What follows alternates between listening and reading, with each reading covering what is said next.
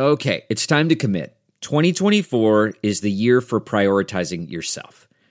Begin your new smile journey with Byte, and you could start seeing results in just 2 to 3 weeks. Just order your at-home impression kit today for only $14.95 at Byte.com. Byte clear liners are doctor-directed and delivered to your door. Treatment costs thousands less than braces, plus they offer financing options, accept eligible insurance, and you could pay with your HSA, FSA. Get 80% off your impression kit when you use code WONDERY at Byte.com. That's BYTE.com. Start your confidence journey today with Byte. The Catch and Shoot podcast is a presentation of Pure Hoops Media. Catch and Shoot goes well with both red and white and is perfect with the workout of your choice. Our co-hosts are on both coasts and they have all of NBA Nation covered. Adam Stanko in the Bay Area and Noah Kozlov in the Big Apple.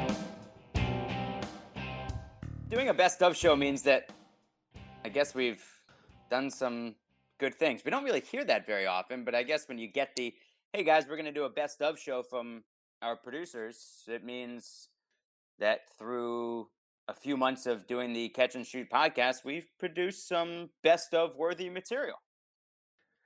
Quality editing, I guess, is the key here, Noah. I'm Noah Kozlov. I'm out on the East Coast in New York City. That other voice is Adam Stanko out on the West Coast. And speaking of the West Coast, let's lead off with Hall of Famer Rick Barry, who is our very first guest. Good way to start off the Catch and Shoot podcast. The MVP of the 1967 NBA All-Star Game. It's nice to get awards, but it was all about winning the championship. And I got the good fortune of being on a championship team, probably the biggest, no question in my mind, the biggest upset in the history of the NBA Finals. Mm-hmm. But, you know, some of these records that happen, the only thing I take pride in, a couple of things, one was that I had 25 rebounds in a game once against the 76ers with Wilt Chamberlain and Luke Jackson on that team, Billy Cunningham and a lot of other great players, and a team that a lot of people pick as one of the greatest teams of all time. And so that was something I was proud of. And then the other thing is I think I still have the record for a forward. I had 19 assists in a game and against Chicago, and I always joke about it. I said, well, chances are I probably had over 20 because I'm sure that the Chicago statistician screwed me out of a couple. I want to stick with All-Star games. I remember you told me once, Rick, that you got thrown out of an All-Star game, or did you foul out? No. My first My first All-Star game, I fouled out. It was in Cincinnati. Okay. I fouled out of the All-Star game, and the official called an offensive foul on me on one of them when Wilt came to pick me up. And he said, you warded Wilt off with your left arm. I said, you must be joking. I said, with 2 feet on the ground, I could use 2 arms and couldn't ward off Wilt Chamberlain. And that's at a time when All-Star games actually meant something, and then as an MVP, that was money you needed. Back then, the games meant something. Yeah, I mean, heck, I think it's either $2,000 or $3,000 for the winning team, and that was like my first year. That was like a fifth of my salary, for God's sake. I mean, so it was incredibly competitive. There was a great pride on the line. And they should have an asterisk next to a whole bunch of records that they have for the All-Star game, because it's not an All-Star game. They should just call it the All-Star exhibition, because that's what it is. It's just an exhibition. I want to jump ahead to the 75 finals. What was that night like after you won? Yeah, well, that night was special because we were on the road. And in fact, our radio announcer, Bill King, said he thought it was really the best thing that could have happened, because otherwise everybody had been off with their families and things of that nature. And this way, it was just the guys. We were able to all be together to help celebrate an incredible season, an incredible accomplishment, and it made it very special. I remember I wrote a poem about the season on the flight home, and actually it was they put the poem, and they had Murray Alderman, a guy who used to be a guy and did some animation stuff, and they gave that out, I think, at the home opener for the next season. So yeah, it was very, very special. And then they had a huge crowd at the airport in San Francisco, and so they had landed us in Oakland, and then we took cabs over to a remote area in the San Francisco airport, and the crowd was so big. I remember they were just nutty, And then some guys got up on top of the cab that we were on the roof of, and the roof of the cab started to cave in. So it was a crazy scene, but it was still an incredible experience. Did you still have a copy of that poem? I still have a copy of it somewhere. Yeah. It was called. I call it the Cardiac Kids. Huh. All right. Well, next time we're together, I got to hear that. You should look. It's probably around somewhere. I'm sure it's probably on the internet somewhere. Well, our super producer, Bruce Bernstein, tried his best to find that very poem on the internet because he would have asked us to read it, and that probably would have gotten pretty ugly, duh. But while Bruce couldn't find the poem, interesting, he's been perfect with everything else he's done with this podcast. He did find one of Rick's sons. John Barry played for 8 different franchises and has been an analyst for ESPN since he retired back in 2006. In his 14 NBA seasons, JB lived through a lot of locker room situations, some good, others not so much.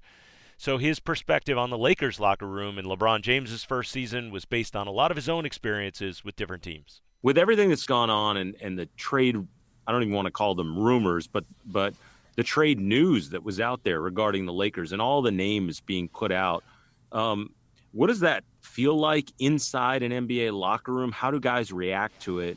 Obviously you have experience with all of that. So what's that like inside the locker room when all this trade talk is taking place? Well, I mean, guys can handle it in different ways. Obviously I'm not in that locker room. I'm not sure, what stance LeBron's taking on it, because obviously this seems to be driven by his people. It's a younger group of guys. I think when you're older in the league, it's really water under the bridge. You just continue to go about and do your business because it is a business. And I think guys can get affected by it. There's no question. And I think guys can actually, use it as motivation and fuel to even play better. But I don't know. It's hard not to take things personal, and guys will act like they don't. But it is personal. If a team trades you, that means they don't think you're good enough for them. Regardless how you want to spin it, they feel like they can do better than you. And that's something that can bother people. There's no doubt about it. And anytime you go to another team and you play against a former team, anybody that tells you that they think it's just another game, I think they're lying to you. Who is the guy that the personality that you played with most closely resembles how LeBron carries himself? I played with Kobe, I guess. Just dominant personality guys. Kobe Bryant, certainly. Yeah, because I was thinking about how, it's basically LeBron. The Lakers make this offer, but it's, LeBron's pulling strings. So then the guys have to not just play for the Lakers, but play with LeBron, and how that can impact just day-to-day being around the locker room and then being out there on the floor with them.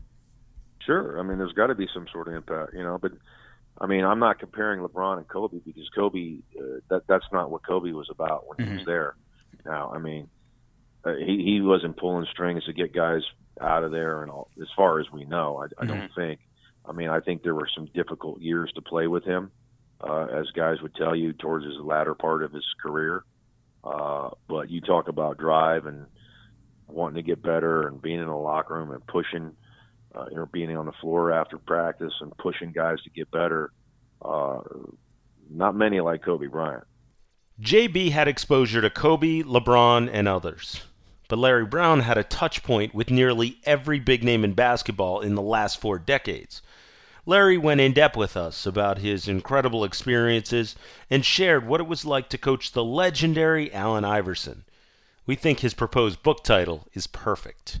You look back on it and you hope at the time you did the very best you could with them, but I look back on them, there are so many more things now that I wish I could have done better. Again, I was lucky to have the coaches around me that I did. I'll give you a funny story. The first time I ever took Allen out of a game, when he walked by the bench, he kind of MF'd me. And I almost jumped up and wanted to fight, and my coaches just kind of pulled me down. And I took him out at the end of the first quarter because it gave me a chance to give him a long rest, and then I put him in at the beginning of the second quarter. And then I did it at the end of the third quarter. Same thing happened. Because the guy hated to ever leave the court. He wanted to play 48 minutes every game. And, emotionally, he's going to tell you exactly how he feels. And if you get sensitive to that, you're not going to be able to handle it. But people have been on my ass to write a book. And I always wanted to write a book to share what I was taught, just not a show and tell book, a basketball book, because I played for the greatest coaches of all time. If you go back over who I played for, and I coached the greatest players, and I sat next to the greatest coaches, and I wanted to share their ideas, but I could never think of a title. And now I coached Allen 600 games, and he MF'd me 1,200 times, so that would be the title of my book. We couldn't get enough stories about the answer. Another colorful teammate from Iverson's past is current pinball wizard and former NBA center Todd McCulloch. Did you ever go to Fridays with him after a game? I did, yeah. I went to Fridays with him. Oh, well, I wasn't with him. When I first got there, I was learning a lot, and he was like, "Have you met Alan?" I'm like, "No." He's like, "Yeah, he's awesome." I know. And people get talking about Fridays, and I thought Fridays must be some nightclub or some popular Philly club called Fridays. And then I find out it's TGI Fridays right there by PCOM on City Line Avenue, and that's where he would hang out. And I went there with my Winnipeg friends, and we were sitting in a different booth, close to the bathroom. And so at some point, Alan got up from his group of friends and walked by my table to use the facilities.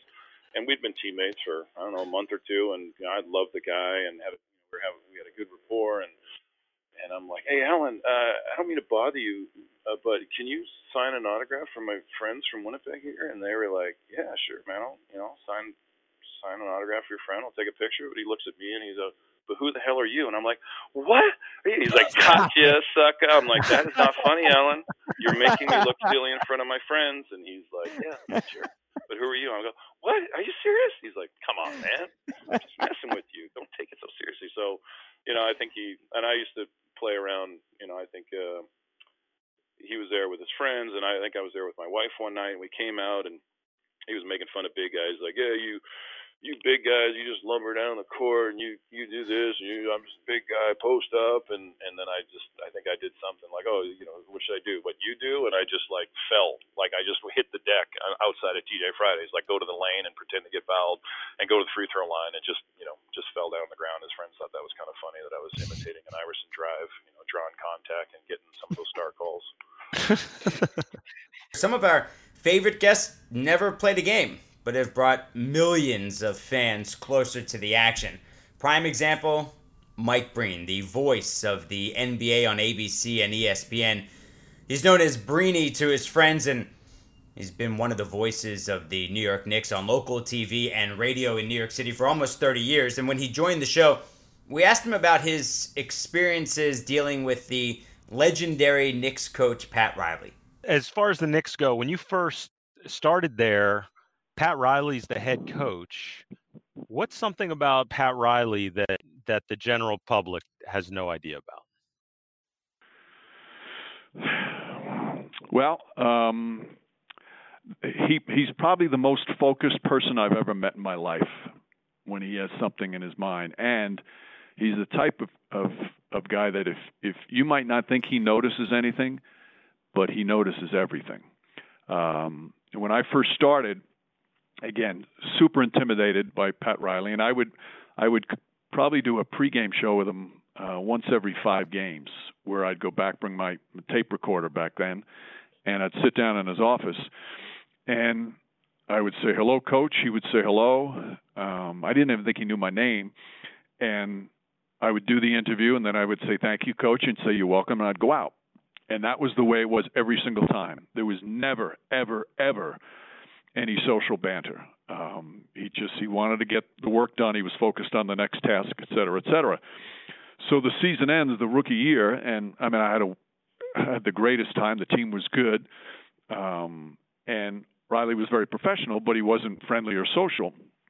And about a week after the season ends, I got a letter in the mail, a handwritten letter from him, thanking me for my professionalism and basketball broadcasting ability and for helping him with his job. It was unbelievable how it went on. And again, I didn't even know he knew my name. And he sends me this letter, and there are a couple of things in particular that made me. I'm thinking to myself, how did he even know that? But he recognized things, and he was, you know, like I said, he was aware of everything that went around, even though you didn't think he did. Yeah, that's special. That's really special. I do. Yeah, I still have that letter. Yeah. Next to what? Oh, it's in a desk somewhere. It might take me a while to find it, but I still have it. What's the origin of the Bang call? It's not anything great story. It just comes from when I was a student at Fordham. I not only did I, as a student broadcaster, I broadcast a bunch of the games. Michael Kay was another one of the broadcasters I was with there yet. And of course, the great Yankee announcer, Bob Papa, was the broadcaster there. Charlie Slows, who's been doing Major League Baseball for years. So we would all, if we didn't go to the game, if we weren't broadcasting the game for the student radio station, we would still go to the game. You know, so like Fordham played St. Peter's in New Jersey, Fairfield in Connecticut, obviously Manhattan in the Bronx. So you could drive to almost every single game. There were a few games that were, you know, out of town that you would have to fly to. But any game that was in like 3 or 4 hours driving distance, we would go as fans if we weren't doing the game. So I went to just about every Fordham game my sophomore year. And when Fordham had a couple of really good outside shooters, and whenever they would hit an outside shot, as a fan, you know, I'm all pumped up for my school, I would yell out "bang," and it just became like a tradition for me when one of the Fordham players would hit it. And then I tried this, you know what, maybe I'll use that on the air, and I actually used it on the air for a couple of Fordham radio casts, and I didn't like the way it sounded. I'm like, I don't think I like that. So I stopped using it, and I didn't start using it again until I started doing television play-by-play. And that's actually Sports Channel was the first time. So I tried it at first, didn't like it, and brought it back. And then after I started doing a little bit on TV, some people said they liked it and thought it was good. And one of the reasons I left it in is because it's usually in a big moment when the crowd's going crazy. And when the crowd's going crazy, you don't want to be screaming a whole lot of words to try and get over the crowd. So it's a good, quick, concise call that gets you in and out when the crowd level is so high, because the human voice is not made to be, you know, screaming for 15 seconds. I don't have that strong a voice for that. So it turned out to be a really nice, quick, concise call to amplify a big moment without talking too much. I love that. I love the analytical breakdown of that call. And meanwhile, it's iconic. I mean, nothing screams modern day NBA Finals more than that call. And so as fans, we thank you that you can give us that. Mike Breen worked many games with analyst Hubie Brown at his side, as did Mark Jones, another dynamic voice of the NBA on ESPN and ABC. And like any good point guard, Jonesy, he knows when to pass the rock to someone with a hot hand. And even though Hubie Brown is closer to 90 than to 80, his analysis and delivery still crackle with energy and wisdom. Getting to call games with Hubie Brown, I mean, as fans and as basketball lovers, like, we appreciate Hubie on a whole nother level. And obviously he's turned into this iconic figure over the last couple decades. But working with him as much as you have, what are some things you've learned about the game, not just calling games, but also just spending time with him during the day leading up to a game or the night before? You know, the guy's mind is as sharp as a tack.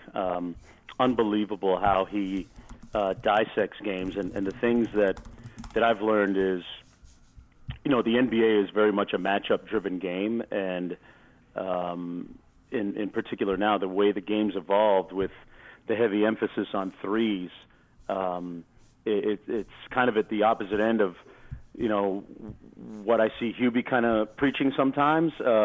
He won't understand a team taking a 3-on-2 and running a layup and hitting the foul line 45 degrees, cut in and take the layup on a 3-on-2, as opposed to a guy hitting the foul line and flaring out to the corner for a three-pointer. He's quick to be able to point out advantages that teams might want to be looking at if they're looking at being successful in a game. I think another thing I've learned is he's really partial to running stuff to get something, as opposed to being more of a kind of a random continuity type of coach. But what he sees is so next level, guys, in terms of what teams need to get to, guys that can give them an advantage when they need it, defensively, being able to be precise.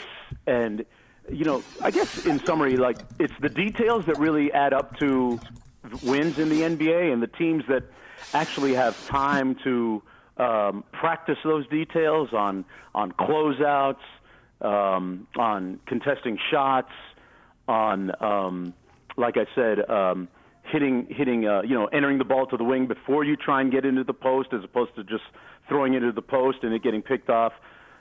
Those little things actually matter. I think that's probably the bottom line on what I've learned in all the years that I've worked with the great Hall of Famer Hubie Brown. How late's he staying out at night on the road?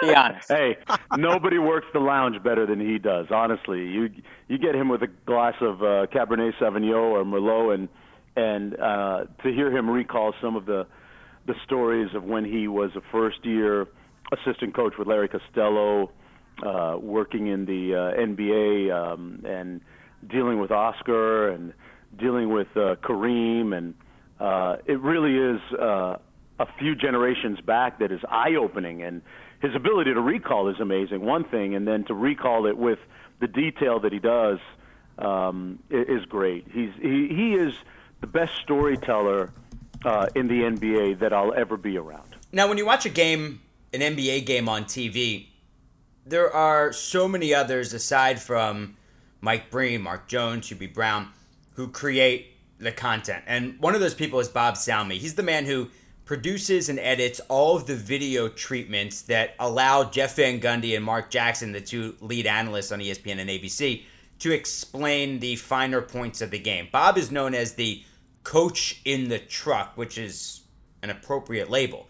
Prior to working in TV, Bob was an assistant coach for Pat Riley with some of those great Knicks teams of the 1990s. And while Bob's experiences with the coach were different than Mike Breen's, this story about how the team practiced was classic Riles. Bob, the stories about Pat Riley and the way he used to work out his guys are legendary. I know the players that have played for him, even when he was, running things in Miami, have said that like the workouts were just beyond anything like that was going on in the NBA.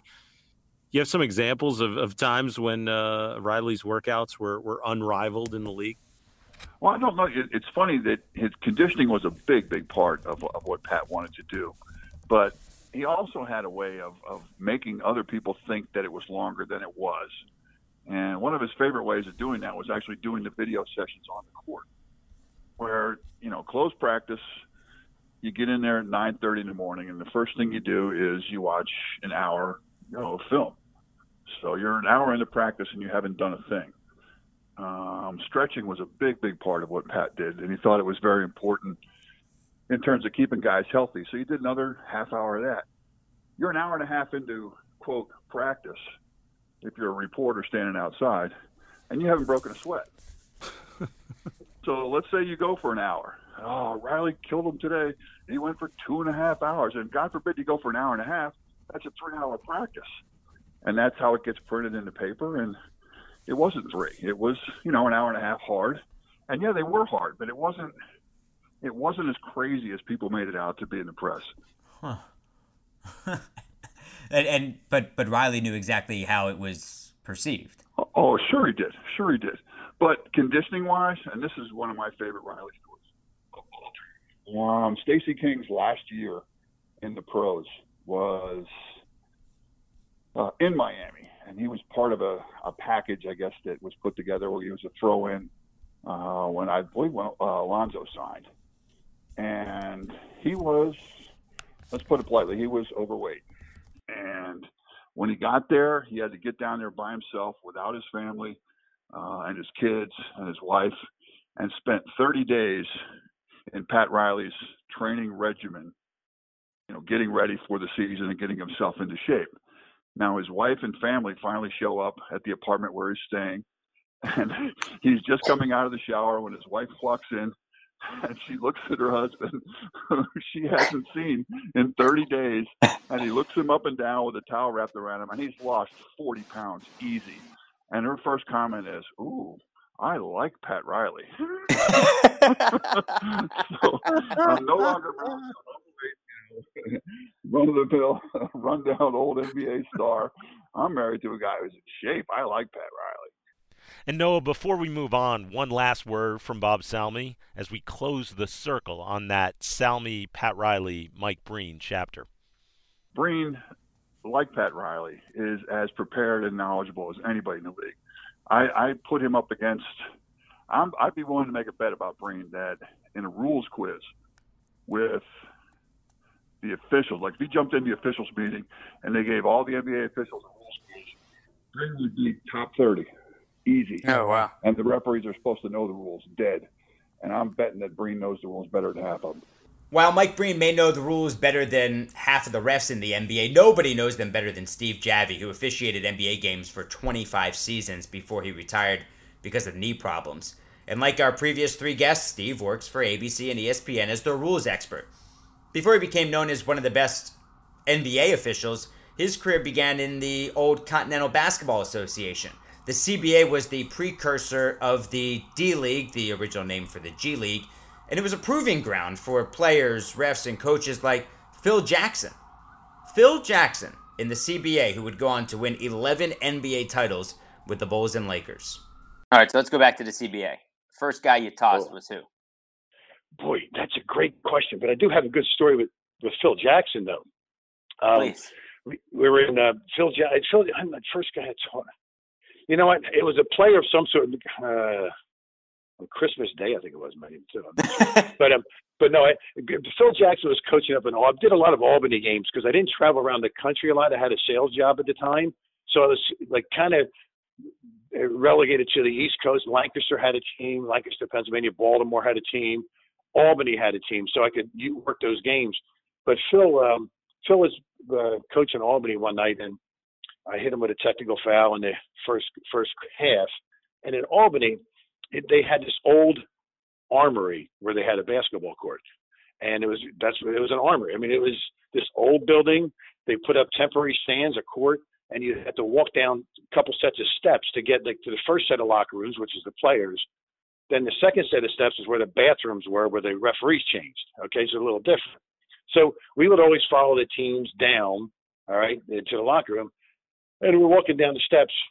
I take a look up, and there's Phil Jackson looking out the door, and I can't tell you what he said, but he, just basically said a few choice words to me, and with some adjectives involved, and I went, and he closed the door, and I said, "Son of a gun!" And I was working with Joe Borgia, my friend Joe Borgia, who works, with the replay center now. Yeah, sure. The replay center, and so I get downstairs and said, "Joe, I can't believe what he called me." I said, "Do you believe that?" I said, "I'm throwing him out." Joe said, "Steve, take it easy, take it easy." He said, "Why don't you just give him a short leash for the second half instead of throwing him out?" And I said, "Nah, Joe, I'm throwing him." He said, we went back and forth. So I walked up the steps. I still wasn't sure, but then I think I did make my mind up. I walked up the steps. We're standing on the court waiting for the second half to start. And of course, the teams are warming up. Phil's the last one to come up. And as he's coming up, I start walking towards him. So I figured I'd give him a chance. I said, "Did you say that's what you said to me?" And he said, "Yeah." I go, "You're not coaching the second half." And all I did was turn around and walk right back down the steps again. It was funny. And Borgia says, "I can't believe you did that." I said, "Joe, in my mind, I can't let somebody who called me that name, I can't let him coach the game. I just can't do it." So then, do you remember the first time that you officiated a Phil Jackson game in the NBA? I don't remember that, but I know that we always had a good relationship. The funny thing is, I really enjoyed working for Phil. I thought he was very fair.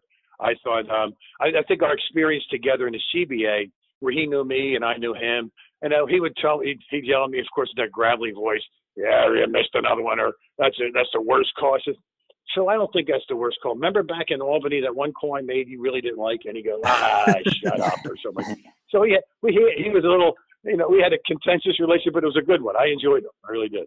After finishing his apprenticeship in the CBA, Phil Jackson was ready for prime time in Chicago, and he inherited a team with Michael Jordan, Scottie Pippen, and a young point guard named Benjamin Roy Armstrong.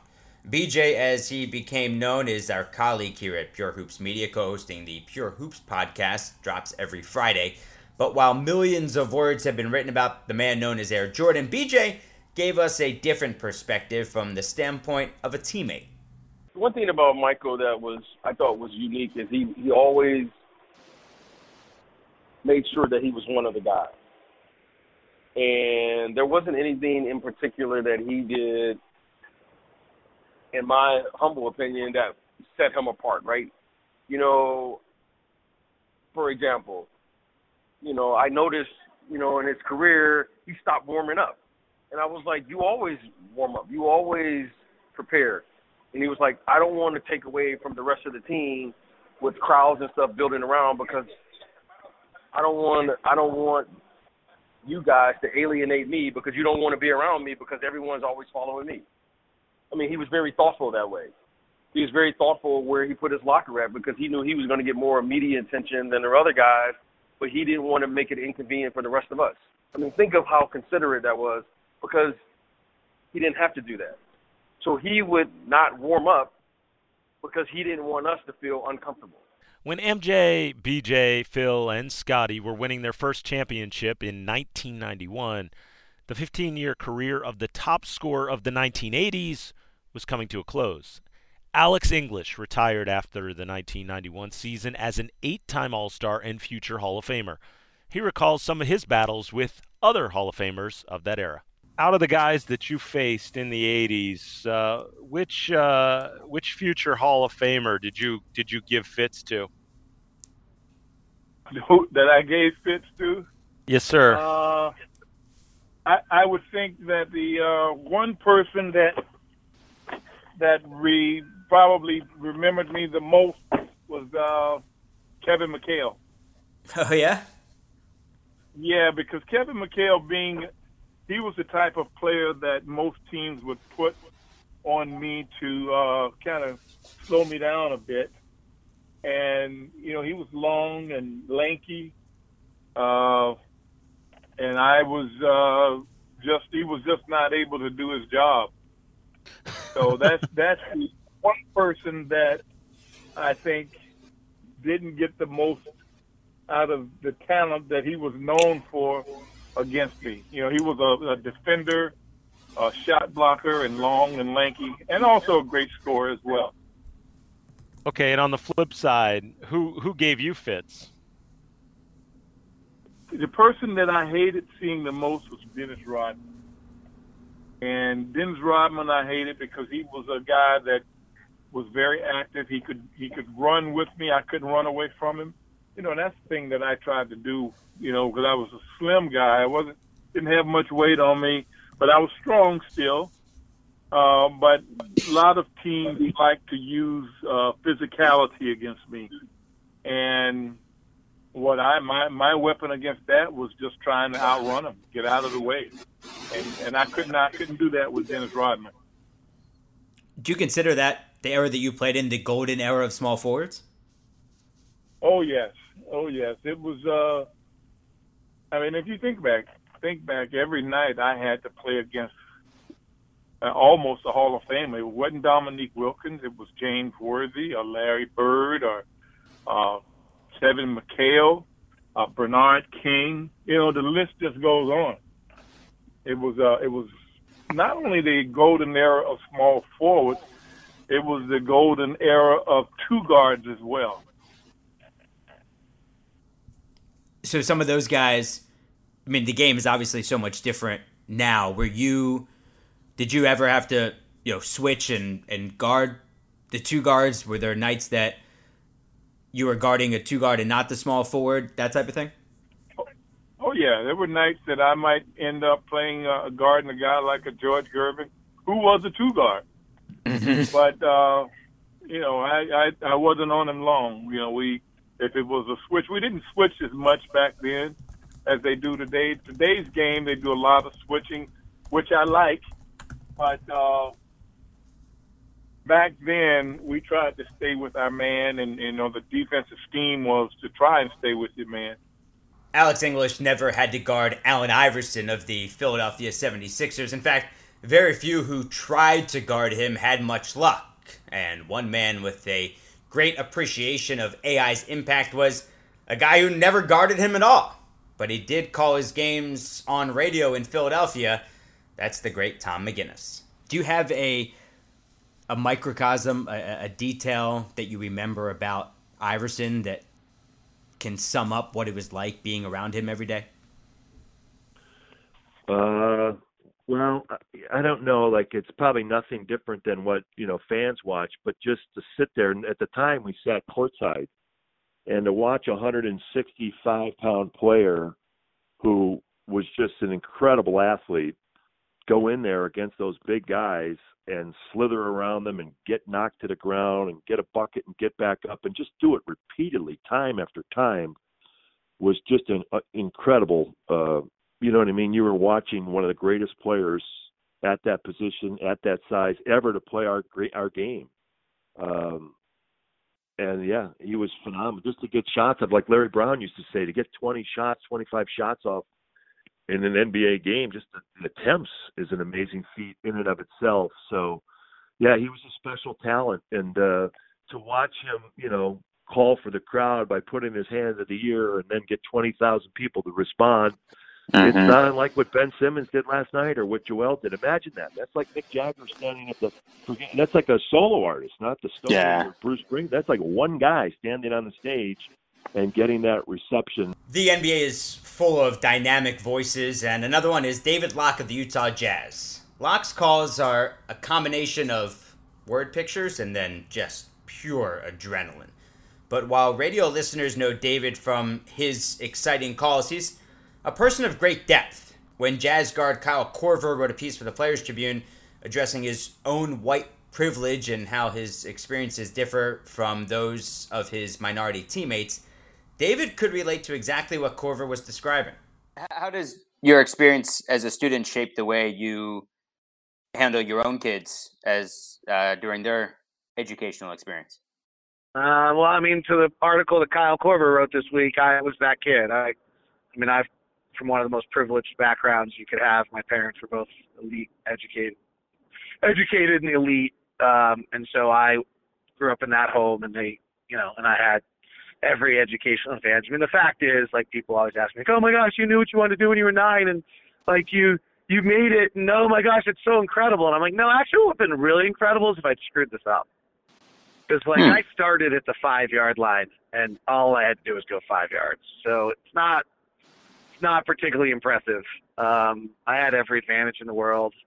I was raised in a family that loved me. We had our hiccups, but I had every advantage in the world, and the world's built for me, and I've taken advantage of that. It's too bad how unfair it is for a huge percentage of our population.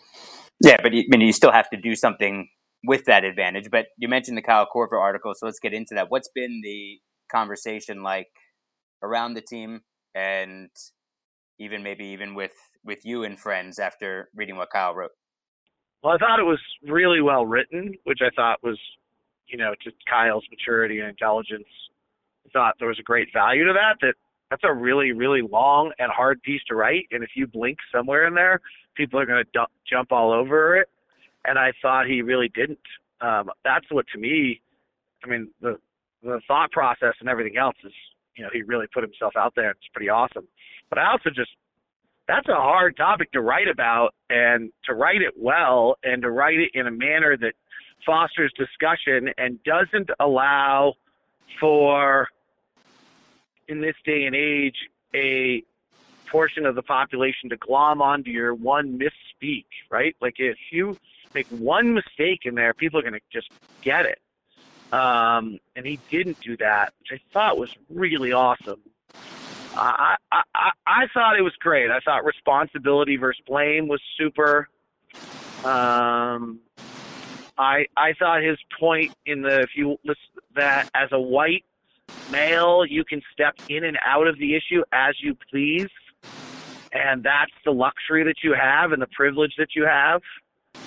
I think the essence of the whole article, in the sense that, you know, like that article could be written by one of our assistant coaches, Antonio Lang, one of the most interesting people out there. Like, if somebody's alert, they should hire him as a head coach.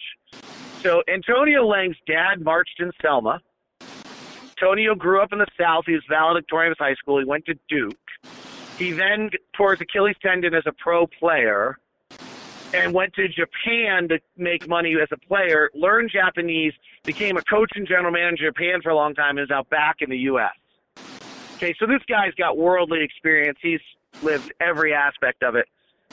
And unfortunately, if he wrote it as an African-American male, it would come off as, it would be characterized as bitter, complaining. And that's the essence of the white privilege that Kyle talks about, is that Kyle could write it and we'd read it and talk about it. Mm-hmm.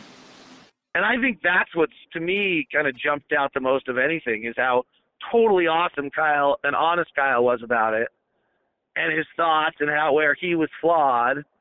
And then simultaneously how it's perceived and how it's been treated is the grandest example of what he's talking about. Have you had these types of experiences with, you know, African American, whether it's friends or other members of the team that you've been out with, and you've been put in a situation like this? Oh, I mean, I think there's always the subtlety that as a white male you don't notice until someone tells you about. When I go out for dinner, actually, I didn't know this has been done as a study, but once I was told about it. So if I go out for dinner with one of our coaches, or usually not our players, they always ask me what I want first. Huh. It's always the power is always laden in that. There's a lot of those subtle things that take place. And so, right. So that's not something that I would think twice about, but is that something then that another member of your party says, yeah, they see it. They see what happened? Right. When it's the 37th straight time you've gone out for dinner with someone who's white and they ask the white guy first, then it starts to bother. Keeping your emotions in check when faced with bigotry is a challenge that has to be daunting. But raw emotion also fuels many who are successful in the sport. One such man was legendary coach George Karl. In fact, his book was titled Furious George, which he told us was designed to help sell more copies. But while the title may have been a business decision, George's emotions have never been far from the surface. George coached the Seattle Supersonics to some of their best seasons during the 1990s, losing in the finals to Michael and the Bulls in '96. But while that loss to a fellow Tar Heel hurt, it was another Seattle loss long after he left the team that was a real gut punch. How much has it really hurt you that Seattle doesn't have a pro basketball team right now? Well, my daughter still lives in Olympia, Washington, and I have two great grandkids, and I'm up there probably 3 or 4 times a year. And I was in Olympia when it was announced that Seattle was going to Oklahoma City, and I was so emotional, starting to cry. I was driving a car at the time. I had to pull over and just cry a little bit because I just didn't think, it's just not right. You know, and life isn't about, you know, being, you know, life being right or wrong. I mean, we all have moments where we think we got the wrong side of the situation, but even today, it's depressing for me. You know, there have been a lot of things, you know, talked about Seattle Gate and why it happened, and there's a lot of times I have a lot of conversations about what happened and why it happened, and then even today I keep hearing that Seattle. Why doesn't Seattle have an expansion team? And I hear that the NBA would probably favor maybe even going to Mexico City or some maybe overseas before Seattle. Seattle deserves a team. I know they're going to build a new building there, and hopefully that will maybe get the NBA a little more positively motivated towards bringing the team back to Seattle. What is you talked about all the stories about that you hear about why the team left. What's your understanding as to why it happened?